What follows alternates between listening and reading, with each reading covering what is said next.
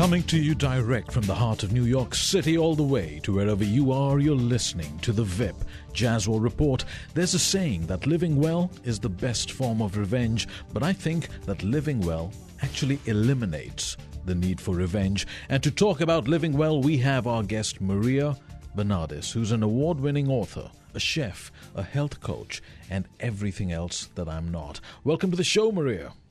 Thank you for having me, VIP. Well, you're a Greek. You've lived in Australia. You then moved to America. You went from working as a financial specialist, and now you're a living well specialist who believes in using ancient Greek techniques to promote well-being. Absolutely, absolutely. So are you following your passion, or are you just a new age hippie? Actually, I'm following my passion, and I guess I had an epiphany back in Mykonos in 2004 that sort of gave me a bit of a wake-up call to pursue my passion, and it was basically, certain health-related issues that prompted me, to move in the direction of my dreams. So what was your dream? What was your passion? Well, my dream from a very, very young girl growing up on the Greek island of Psara with my grandmother was cooking and food and actually growing food. So, basically I grew up living, on an island where there were no cars, there was no electricity, no flushing toilets. So we grew everything, and then every morning I would help my grandmother make the bread and, attend to the goat and milk the goat, and we'd make yogurt. And then, of course, having our outdoor oven and communal oven where we used to cook everything. And, it just left such an amazing impression on me that was what I wanted to do. I wanted to be in the kitchen cooking, but cooking healing meals, straight from the source, from farm to table sort of concept. Mm-hmm. And, and unfortunately, I didn't pursue my dream because, as you do when your parents come from, war-torn World War II, Kalamata, and they go to Australia, I was given the option: you become an accountant, a lawyer, or a doctor. It was kind of ABC. And I can relate to that, yeah. ABC. So I chose sort of, finance and went down sort of the accounting, tax law. But I came to my senses in 2004 and thought, life's too short, and we've just got to live our dreams and go out there and do it.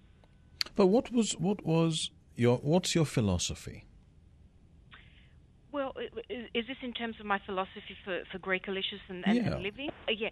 Well, basically my philosophy is to cook and eat food that is as close to nature as possible, as organic as possible, that is healing and nourishing to the body. But in addition to the eating, my philosophy is to adopt ancient wisdoms and philosophies in terms of healing, which include, practices to heal our mind, because true healing doesn't happen just by the food we eat, but we also have to have a healthy mind and, of course, exercise added to that. So I'm all about taking an ancient Greek holistic approach to cooking, eating, and life. But isn't ancient wisdom just relevant to ancient times? Well, it's really interesting because what I found when I did my research is a lot of that ancient wisdom is more relevant today than in ancient times, because I observed that in ancient times there was many ancients that were living beyond 100, with no health issues, no obesity issues, no depression. And then I thought to myself, well, where have we gone wrong nowadays? I'm seeing people dying of cancer. I'm seeing people dying at young ages. Everybody's got allergies. It's like, I've got a list of 1,000 things, and yet we have all this technology and advancements in medicine, but yet people are living dying at a younger age, and the health issues have escalated. And there's been this emergence of new health issues. So I'm thinking, well, I think we need to get back to ancient wisdom so we can start living to beyond 100, having peace, having health, and having harmony. But you focused, when I did my research on you focused on Greek ancient lifestyles and wisdom. But if you look at, say, the Aryan wisdom, the Aryan cuisine, the Persian wisdom, the Persian cuisine, even the Japanese, it's all very healthy. Absolutely. Look, every culture and every country has its own wisdoms. And I think if we were to go around the world and document all those wisdoms, we would find a lot of parallels. And certainly when I've studied, the Native American Indians, which absolutely fascinate me, and the Mayans, I noticed that there was a lot of parallels in the ancient Greek wisdoms to their wisdoms of practice in terms of the herbs that we use and the spices, and also, the various practices of love and good energy in terms of health of the mind. So the wonderful thing is, it's not these wisdoms, I don't feel are just unique to ancient Greece, but I guess because my origins are that of Greece, I just felt, compelled to go that way, as opposed to sort of, go study the Native American Indians, because I haven't lived that. So what's wrong with modern day living that ancient practices can cure, or ancient Greek practices? Well, I think where we've gone wrong in modern times is, I think, first of all, I think medicine has absolutely failed us. We have doctors nowadays that are reciting the oath of Hippocrates, the ancient, Greek doctor of medicine, but yet they're not practicing it. They're just issuing all these tablets and pills and short-term solutions, and they're not addressing the preventative side. And one of the things that Hippocrates and everybody practiced in ancient Greece, it's like, okay, we have cancer in this patient, let's remove it, but what are we going to do to help this person so they don't get this cancer again? So, and they practice various therapies, which I'm sure we'll discuss later, which were not just food and balancing the chakras and having sun therapy and dream therapy and color therapy, but many other therapies. I think the second thing that where we've gone wrong is, in ancient times there was this, let medicine be thy food and food thy medicine, and another Hippocrates quote. Now, unfortunately, I say to people is we have let food be your poison, and poison your food, because most of the food that we have here in the USA, and I must say the situation here is far worse than Australia, where I came from, is riddled with pesticides and chemicals and genetically modified ingredients and food additives.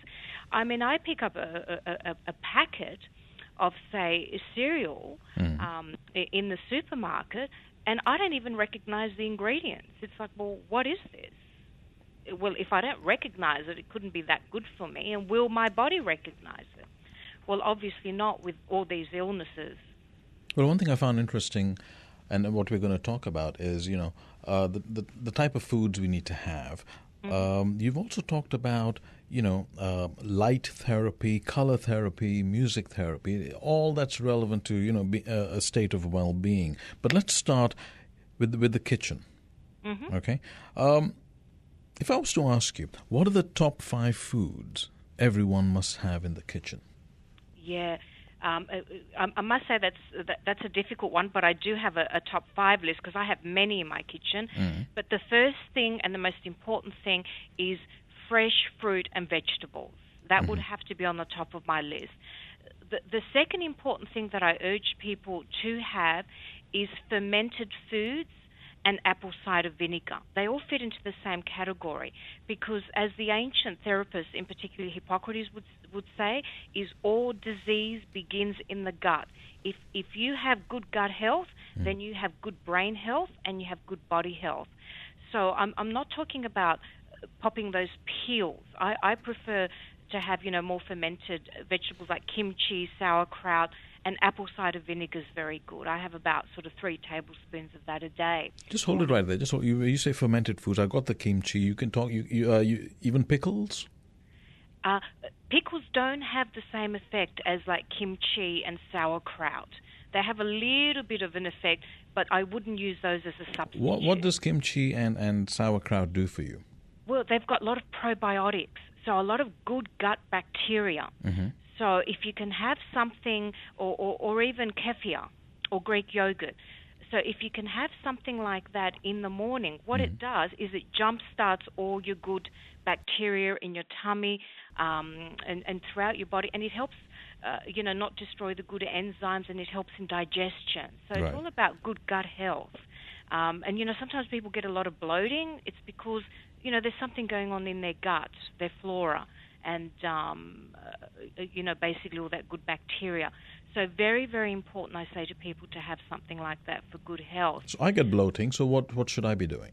Well, if you get bloating, there are one of two things that I do. I find that a spice called mastica or mastic, which is a Greek chewing gum, I ingest some of that, and it absolutely calms my tummy. A good probiotic, so in other words, what we discussed, is also really helpful. And drinking lots of water. So you also want to flush and have gentle foods. So you don't want sort of foods that are going to add to the bloating, like with lots of gluten, like breads and cereals and things like that. But if you have a good program and incorporate these 5 ingredients that I'm just discussing in your diet, you'll find that will ease that sort of bloating and so on. So you're saying fruit, veg, you're talking about the fermented foods like kimchi and sauerkraut. You mentioned apple cider vinegar. Yes. Now, you just drink that? Yes, absolutely. Or you can put it into some sparkling water, especially now in summertime, and just drink that. And that was used by Hippocrates as a prebiotic. So it helps and encourages the good bacteria to grow in your digestive. So, and it's also very good. Apple cider vinegar is a very good thing to use if people have got acid reflux. Mm-hmm. Instead of taking tablets, I encourage them to take apple cider vinegar. Right. So it's got multiple uses, and also for weight loss. I always prescribe it for people that want to use weight loss to have some just before their meal. So it's not any. Why just apple cider vinegar, not any other type of vinegar? It's just the way that it's fermented and the process that it's made, and I do encourage people to get the organic brand. I'm not supported by this brand, but I prefer Bragg's as being one of the best, and it was proven since ancient times, and Hippocrates used to use it, that it's got good prebiotics. All the other vinegars don't have that, and it also alkalizes the body, whereas a lot of those other vinegars that we use are acidic. Right. So what's the fifth item then? Yeah, so it's an item everybody should have in their cupboard. And what's the fifth? Spices and herbs is my third one. My fourth one is good oils. I can't emphasize that enough. Well, before we get there, which spices and herbs? All right. Well, my top herbs would have to be parsley, because it's good for digestion. Cilantro, because cilantro is a major detox herb, so it's very good if you want to detox metals or anything out of your body. Oregano, which I absolutely love because it's good for if people are itchy to take baths in it. It's also good for coughs, so if you've got a cold. So for people who have psoriasis, is that good, oregano? Yes, it helps, and so does thyme. That's what they used to use in ancient Greece. Rosemary, which I love because it's a good memory herb, right. So it helps, with memory. And basil, of course, which is an ancient Greek word for royal, is another good herb, that was used, for heart conditions, and it was soothing to sort of any abdomen condition. So they would be my top 5 herbs that I always have in the kitchen. I mean, but these herbs, not in season all the time. But these herbs these days, you get them dried up and they're in bottles. Do they still have the same effect? Well, they have very different effects. So sometimes you want to use them as dried. So, for example, if you've got long periods of cooking time, you'd use them dry. If you're using them for healing in terms of baths and that, you would use dry. You wouldn't use the fresh. The fresh I tend to use on salads or as a garnish. So I don't want to use fresh basil in the oven for long periods of cooking time because most of the essential nutrients in there would be destroyed. So it depends what we're using them for, what the purpose is. No, but the herbs that I buy, say, from a store, grocery store, they come in small bottles. Yes. They've already been dried, so they don't really have the same effect, do they? No, you have to be careful. And secondly, this is why I urge people to buy organic, because a lot of the pesticides and chemicals that they've sprayed on these herbs have diminished very much of the healing quality. So you just have to buy the fresh ones that are in plants and pots. Absolutely. And I grow my herbs on my little windowsill. Another thing that I say to people is with basil, it's not always in season. So what I do is I just chop it up, put it in an ice cube tray, fill it up with extra virgin olive oil, and freeze them. So therefore, even during the winter time, I have fresh herbs on hand. Could you repeat that, what you just said, so people can sort of get it again? You put them... So I just chop my basil, or you can chop rosemary or any oregano. herb, okay. Yeah, any herb. I get an ice cube tray. I put the chopped herbs with in the little mold. Yep. And then I fill them up to the top with extra virgin olive oil. Right. And then I place that in the freezer and freeze them. So then when you want to take them out, you defrost them, right? Yeah, so you take them out like ice cubes. Yep. So you may not want to use the whole set. You may only want to use 2 molds. So you push them out like you would an ice cube. Right. And just let them sit to room temperature. Or if you're making a soup, you can just stick them in there like you would a stock cube. So it's actually then the oil defrosts, right? Absolutely, the oil. So what do you do with the oil? You just throw it away? If you want to, but I actually use it. So, for example, if I'm cooking a soup, I still need a little bit of oil, so I just put the whole cube within the soup. And so I'm getting the olive oil. But you could fill each of those pods with as many herbs as you want. Absolutely. Okay, because I was thinking it was 1 leaf per pod, and then that's a lot of oil that's right on top of it. No. Yeah, so just chop them.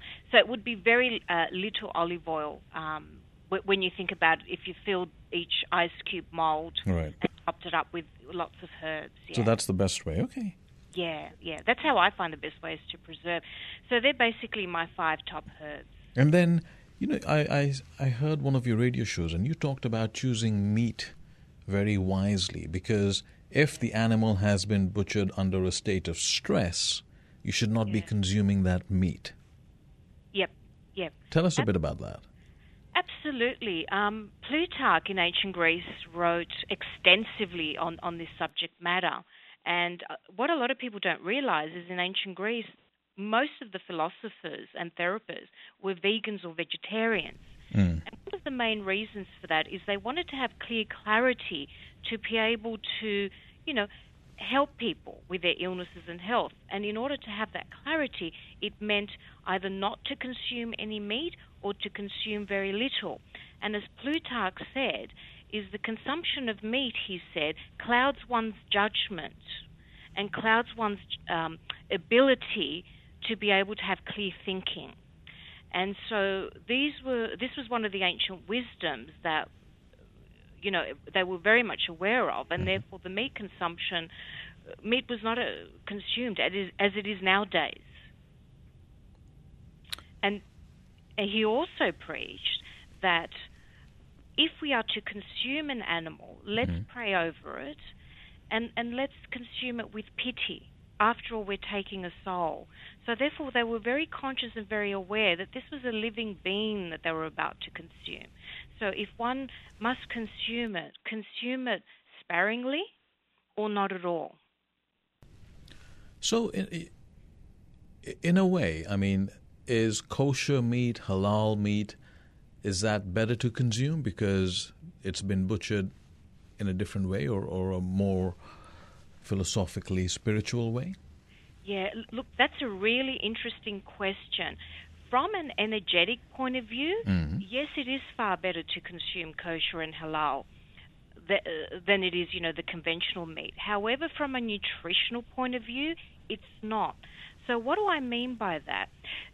The process that is different with those meats is that they do a little bit of praying. They also let the animal bleed, and therefore they're removing a lot of the toxins and so on in the blood.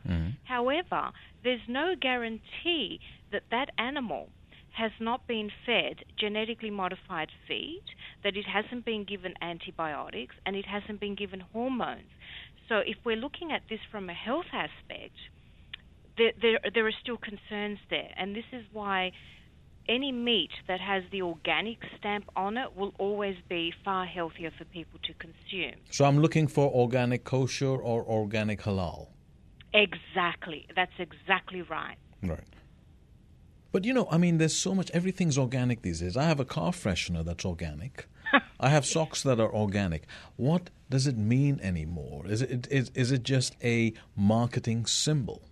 Yeah, we really need to be careful. There's a lot of companies using the word organic, a lot of restaurants as well, I might add. Because I don't think the FDA actually regulates the word organic, does it? No, the FDA doesn't regulate the word organic at all. There's a separate organization altogether that's independent of the FDA and the government. Right. And what they do is they issue anybody that's gone through the proper certification process and quality assurance and checks are issued with the logo and the appropriate branding to put on the product. So what I say to people is be very careful, because most products that are labeled natural and some products that are labeled organic are actually far from natural or organic. I mean, there are products... How do I tell the difference, though? Well, we're looking for the organic symbol. So very important, we're looking for the organic green symbol on products. And what does it say on there? Well, it has the the US the USA organic symbol, right. And it starts with a number 9. So any produce where the barcode starts with a number 9, you know that it is approved organic. Right. So conventional will have the number 4 and other numbers up the front. So there are two checks. We're looking at a barcode with 9, and we're looking for the actual organic symbol on there. Only those two things guarantee you certainty that you're buying organic. That is free of chemicals, free of pesticides, and in most cases the animal's being treated humanely with respect, and so on and so on. But aren't pesticides used for our protection, to prevent disease and things like that? So, I mean, there's a certain advantage in having, say, so-called normal food being treated before it reaches our table. Well, I have to probably disagree with that. I mean, when you look at the word pesticide, the first word is pest. So I guess we're being treated like pests. So no, but pesticide is to remove the pests. Yeah. So I guess what I'm saying, there are natural pesticides out there, but there are pesticides that are being used that are detrimental to our body. So it's like, what pesticide is being used? So when you look at the organic products and the ones that have the correct symbol and start with the number 9, they use organic pesticides. So that will be, for example, a combination of garlic with a little bit of Castile soap, a little bit of cayenne pepper, shake it all up, and spray the plant. There are different types of organic and natural pesticides. So if you're saying to me they're using that pesticide, then I'm quite happy to eat that fruit or vegetable. But if it's the other one that is equivalent to cockroach spray or killing ants, I wouldn't think that would be healthy for one's body. I certainly wouldn't be spraying my food with rat poisoning and then eating it. So why am I allowing someone else to do it to me and then thinking that that's acceptable for me to eat? But, when we talk to people like you and specialists like you, I mean, food's become such a dilemma because, we have to be careful about fish because we're told about the mercury levels. We have to be careful about beef because of the mad cow disease. Chicken is fed with hormones. And then, the vegetables with the pesticides. It's not fun anymore. Unfortunately, it's not. But I think what's happening here is it's making us become more conscious and more aware. So what I say to people is, when you go out to buy a car, you take a little bit of care. You test drive the model. There's a bit of thought as to what color you want it to be. Well, what are some of the safety features I want for this car? I've got children. So we take a lot of time and care and do research to purchase our car. And what I say to people is we need to make the same effort when we're buying our food. And that may mean, well, maybe I should read the ingredients. and see what's in there. If there's something I don't recognize, well, maybe I shouldn't be buying it. So I don't think going out there and buying needs to be sort of, a tiresome exercise or anything complicated. I guess what we're advocating, as a lot of nutritionists do, is just taking a little bit of care and paying a little bit of attention and becoming more conscious about what we're eating and why we're eating it and what are the impacts of what we're eating to our body, mind, and soul. Yeah. Here's the other dilemma. We've become, I guess, a nation of people who like to eat to be full, as opposed to maybe in the olden times where you ate to sustain yourself. Yes. We become gluttons. We're always eating. We've become excessive, I think. I think and it's so much fun, isn't it? Yeah. Whereas the ancient Greeks used to preach on the Oracle of Delphi, there was one quote, nothing in excess. The second quote in the Oracle of Delphi before you entered was, everything in moderation. The third quote, which relates but unrelated, is think good thoughts. So if you couldn't get those three things, amongst with, know thyself and a few other quotes, if you didn't adhere to these quotes, then you weren't allowed to enter the Oracle of Delphi for healing and to get prophecies.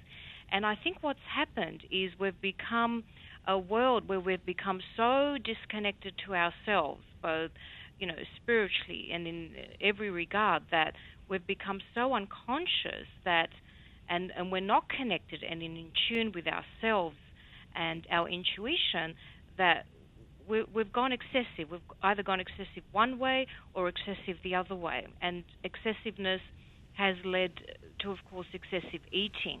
But we've also become a very emotional society.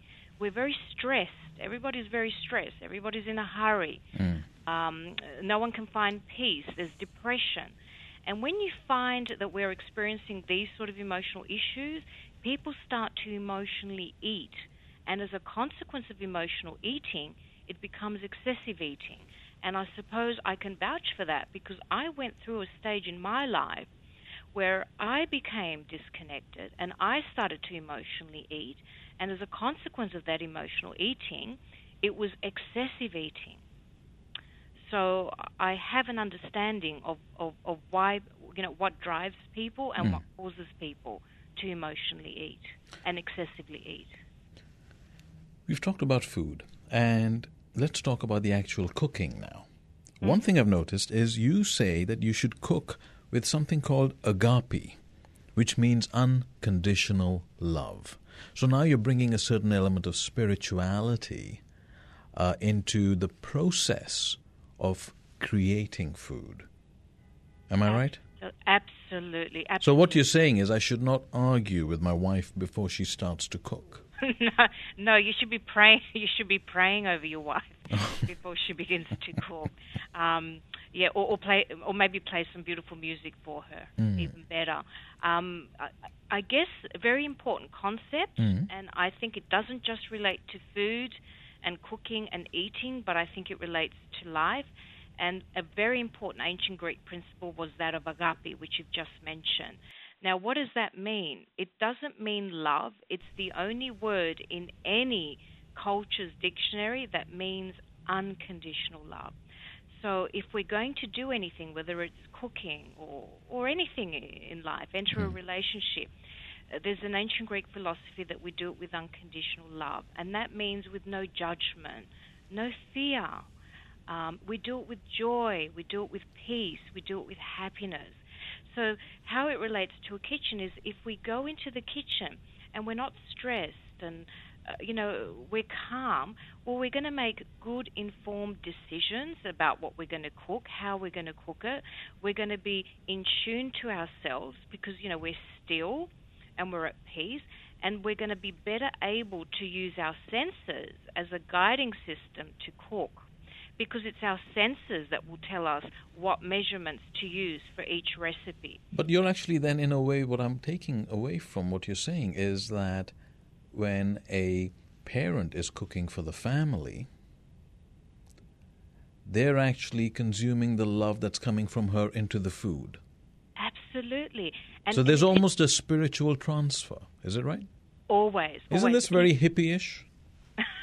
Well, I don't know about hippie-ish, but it was certainly very ancient Greekish in terms of they believed that, if the cook was angry or was not in a happy state, he wouldn't be employed. He would be asked to leave because they didn't want his vibrational energy from that anger to vibrate from his hands to the food. So if my wife makes a dish and it isn't very tasty, do I say to her, "Oh, you're in a bad mood today?" And she says, "Why?" And I say, "Well, the dish is rubbish."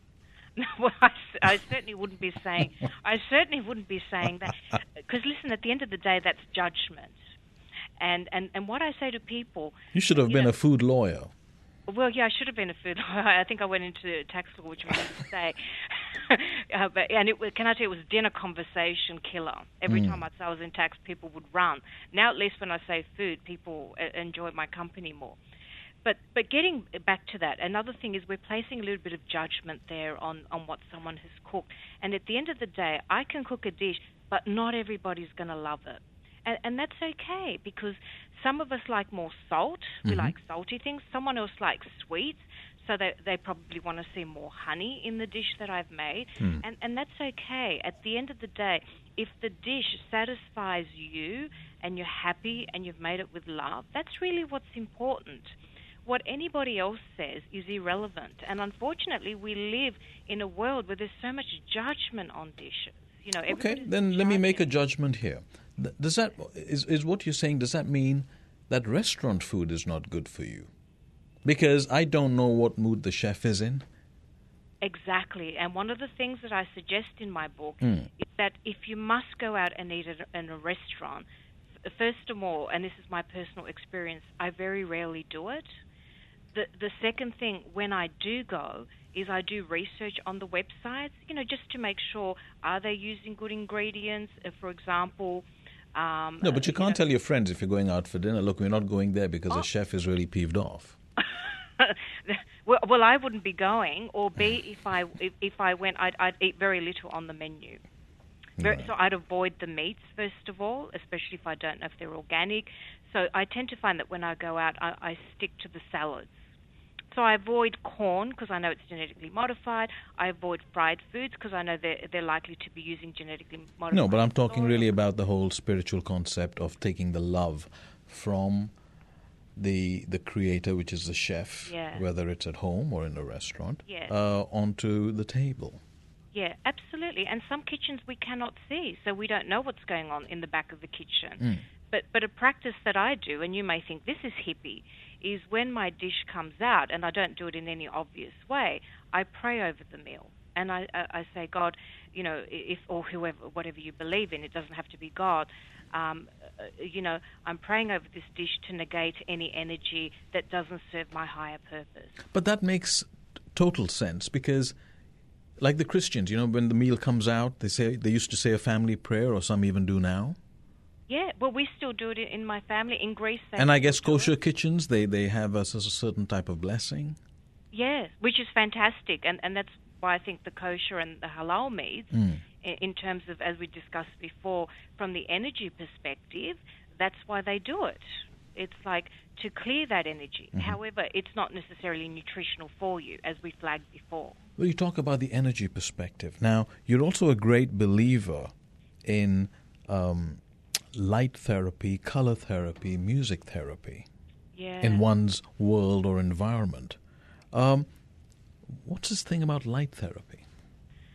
Absolutely. Something that a lot of people don't know is in ancient Greece for healing, and I'm not, so in general healing I mean for cooking, eating, way of life, they didn't just practice having a good sound mind, happy mind, and eating good food.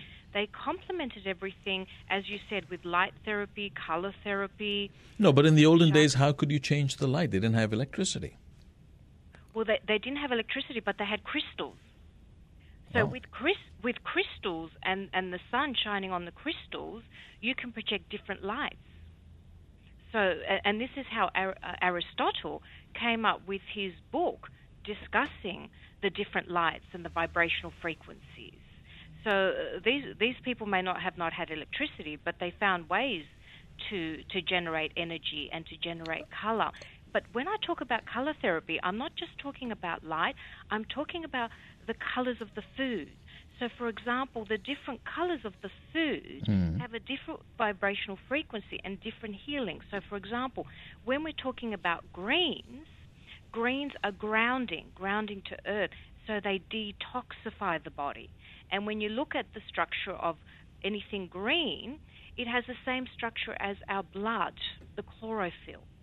So, for example, when we're looking at reds, not only is it that when we look at the color, we get excited because it's all about love, and we associate red, with love, and we want to have it, of course, around us and in our food on Valentine's Day. But also red, in general, is good for the heart health. If you cut a tomato in half, it looks like the heart, so therefore it's good for the heart. So they started to observe. So does that mean having a banana is good for the libido? Well, I can't. I'm only using your process. I know figs are, and Hippocrates used to say that nuts, honey, and cinnamon are good for that as well. Wow. And of course, all the aphrodisiac dishes that they came up, namely aphrodisiac, ancient Greek word, comes from the goddess Aphrodite, and we associate oysters good for that because Aphrodite is strung from. So anything that looks like a phallic symbol is good. Well, I don't know about that. We'd have to go through the list, but we don't have time. Yeah, we'd have to go. Had to go through it. But I know that figs are certainly for men, absolutely. And now you talked about. Let's talk a little more about the light therapy. Yeah. You're talking about light as in the light that comes out from the bulb in a modern day house. Yeah, so incorporating color in the kitchen. For example, if you've got a kitchen that's got nice, bright, happy colors, it creates a nice environment. So, for example, when we look up at the sky and we look at the blues, we feel this sense of calmness and peace. So if we incorporated maybe these beautiful light blues as splashbacks in our kitchen, we're basically bringing that into our kitchen. Or we may want to have colorful, food processors or utensils. So color is not just about the food and incorporating color as in beams of light. It's also color in terms of having the utensils. It's all about creating an environment that's pleasurable and calm and happy, that you want to go into the kitchen to cook. So the color therapy thing takes many different angles. But it's just about what you surround yourself, what you see. Exactly right. And music. Obviously, the calmer the music, the calmer you are. Absolutely. And music is so important in every aspect of our life, not just in the kitchen. In ancient times, it was so important that they actually composed many hymns that were played during cooking and after cooking. Even nowadays in Greece, we have songs for various dishes that we play. Namely, for example, we have one for the butter cookies that we make, and while we're making them, we sing a song and put music on. So what we're doing is we're just, in a joyous state, we're happy with the cooking, we're vibrating good energy, and it just makes the whole, ritual of cooking more pleasurable. Is eating in a leisurely way healthier? Absolutely. How long should each meal take? Absolutely. Well, as long as you want it to take. I think too many of us are rushing our meals. As Aesop used to say in ancient Greece, eat with peace and calm. An important thing is, if we're rushing our meals, we're not giving the proper opportunity for the nutrients to be absorbed correctly. When we're not chewing our food, it's also not helping our digestion system to digest it properly. So this is why we have teeth. We need to eat slowly and chew everything. And also enjoy the moment, be present. When someone's eating really fast, I'm not quite sure that they're appreciating what they're eating. They're not present enough. So if I was to go out for dinner with you, you'd be taking your sweet time. I'd be on my second course while you're just almost finishing your starters. Well, it depends how quickly. I mean, how quickly do you eat each course? I mean, if you're sort of, gobbling it up. I think I would be on my first course while you're on the third one. I'm not saying, take 2-3 hours. I'm saying, make it pleasurable, make it enjoyable. Have a little bit of conversation in between. Pause. Look at your food. Appreciate the colors. Appreciate what you're eating. And let your body absorb the nutrients. When you're stressed, your body is not absorbing nutrients. It's too busy fighting the stress and the anxiety that the body is experiencing. When you're peaceful and calm, your body is absorbing everything, it's taking it in, and it's absorbing the nutrients. And the issue that we have nowadays is we've become a society where we're deficient in nutrition, but not deficient in quantity of food. And the majority of the food that we're eating has no nutritional value, and people are aging quicker. It's another observation. I look at a lot of people and they look much older than what they are because they're not getting the nutrition that they need in their bodies. The way you're telling me stuff, it seems to take me back to the scenario of fine dining. Because when I go and engage in fine dining, everything is slower and everything is a lot more subtle. And when you have some wine, so the first thing you do is the sommelier comes by, he pours you a little bit, then I suppose you have to look at it, shake it a little bit, smell it a little, then taste it. So everything is you're sort of enlightening and arousing the senses. Absolutely. As Archestratus in ancient Greece would say, the ancient Greeks enjoy elegant, fine dining, all about enjoyment. When we go back and look at the ancient Greek symposium, it was all about having little tasting plates coming, let's try it, and then after the first course, a philosopher might come and start talking about philosophy. Then he would go, then the second course would come, or the third course, and then they would have a comedian. So there would be an interval. So then there would be something, funny happening to lighten up the symposium and the dinner conversation. Well, that's the same in fine dining. I mean, Exactly. they bring you the plate, and you get 1 cube of steak for the price of a normal cow, and you get a little baby beetroot, and then they'll present it in a beautiful way. It looks like a work of art. You need to go to the bank to pay for it, but then they'll talk about it, and then you're meant to say, and then you eat it, and they're probably at the back laughing, Yeah. I guess I encourage fine dining with a little bit more quantity on the plate. Right? I get what you mean with the cube. Yeah, that's a little bit sort of excessive, going the other direction. So I guess more in the fine dining, I'm encouraging the pace. But you see, the philosophy of the process seems to be very much in line with yours.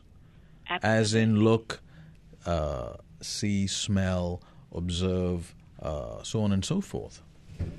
Absolutely. What is all this meant to be doing, though, apart from taking up valuable time? It's making people more present.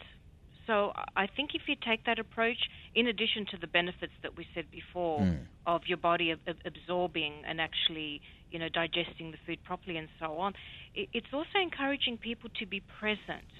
And when you're present, you don't have time to think about the past and the future and the worries.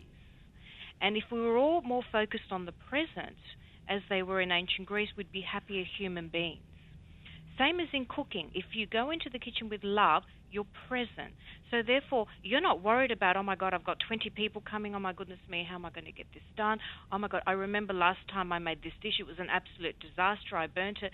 So when you focus on the present, as in that example that you just gave, which is perfect, you're also attaining a sense of peace. Can you, in your experience, can you tell if food has been cooked under duress? Can I be honest with you? Sometimes I can. So when I'm really Thank God, I thought you were going to say no. You should have blown the whole interview away. I say sometimes because I'm not perfect, Right. and I don't believe anybody's perfect. So yes, when I'm present and I'm calm and I'm peaceful, absolutely, I can. Like, say, you've But gone to your I've friend's house and they've cooked something. Like you said, 20 people coming for dinner. The hostess is under real stress. What do you taste? Describe what you feel. What do I feel? I feel that pain and that stress. Okay, no. But what does it taste like? It doesn't. There is no taste. That's the thing. Or I find it's not in balance. So, for example, we're always trying to achieve a balance between sweet, salt, sour. So, if someone has not cooked from a place of harmony, I can usually tell that that's out of balance. So that But then you said that some people like more salt, some people like this, some people it just could be a different style of cooking. Exactly. But sometimes it's really out of whack, so that the salt is excessive. So, in other words, everything in moderation. So if it's excessive, then they haven't cooked from a place of harmony. Or it's burnt. That's excessive. So do you actually then tell your hostess that, are you under stress because this was rubbish? No, I would never ever say that or speak to anybody. What I would do is just sit there and just sort of pray over it and say, it is what it is. I'm going to be present. I'm going to enjoy this because my host has put a lot of love and a lot of effort into this dish, and I'm going to appreciate the moment. And I think it's really important that we also have compassion and not judge. And if I was to react in that way, that would be judgment. Right. And I think it's really important that, we just stop judging each other. Sometimes I acknowledge that something may not have been cooked the way I like it, but at the end of the day, I still don't like to judge. Right. Alcohol. The Greeks love to drink. Is that good? They certainly did. They especially enjoyed red wine, and they used to water it down because they used to drink excessively. And therefore, by watering down the red wine, they used to find they could drink a lot more. And I agree that some alcohol is healthy, and namely red wine. And still, research has proved a glass of red wine with your meal is very healthy. But, we need to be careful that there's a lot of alcohol that people are drinking that is really unhealthy. And some people are drinking excessively. It's become an addiction. So it's like, what alcohol are we drinking? If it's red wine, I certainly encourage it, a glass of wine. But as I said before, everything in moderation. So if someone's going to drink 10 vodkas or 12 vodkas... That's going to be one hell of a party, yeah. Yeah, exactly, yeah. So red wine, absolutely. Now, you're out with a book, Cooking and Eating Wisdom for Better Health. Yes, which comes out, being relaunched next month. And give us a brief description of it. So basically, essentially, in summary, it covers a lot of these ancient wisdoms and philosophies that we've discussed that are relevant to cooking, eating, and life. And, I explore why was it that the ancients lived, many of them till over 100. Right. With very little illnesses, and what's happening nowadays that we're doing that's wrong. In the second part of the book, I've taken a very different approach. I've selected a lot of ingredients from ancient Greece that we use for cooking and medicinal purposes, and I've captured a lot of the ancient mythology and stories, and a lot of, a lot of sort of the lotions and potions that were used. So, for example, if we're talking about cinnamon, I talk about its origins, how it got to Greece, and that Hippocrates used it for blood pressure. And it's interesting nowadays that a lot of nutritionists and dietitians and so on do advocate to incorporate cinnamon for the reduction of blood pressure. And where can you get it? And then recipes. Well, people will be able to get it from everywhere, online, Amazon, Barnes & Noble. It'll also be in e-book form, so you can get it on Nooks and iBooks. So it'll be available everywhere, basically. Well, Maria, thank you very much for coming on the show. Thank you, Viv. Thank you for having me so much. Ladies and gentlemen, thank you for listening. Your comments and your follow are so very welcome on my Twitter account and my Facebook page. Let me know what you think about today's show. A special shout out of thanks to my wonderful team, William Sanchez and Rick Buser. I'll be back next Sunday at 6 p.m. Eastern with more fascinating stories that fill our lives with the inspiration and information we so need to kickstart the week. I wish you a wonderful evening tonight with your family and loved ones. And until next Sunday, have a productive and a very happy week ahead.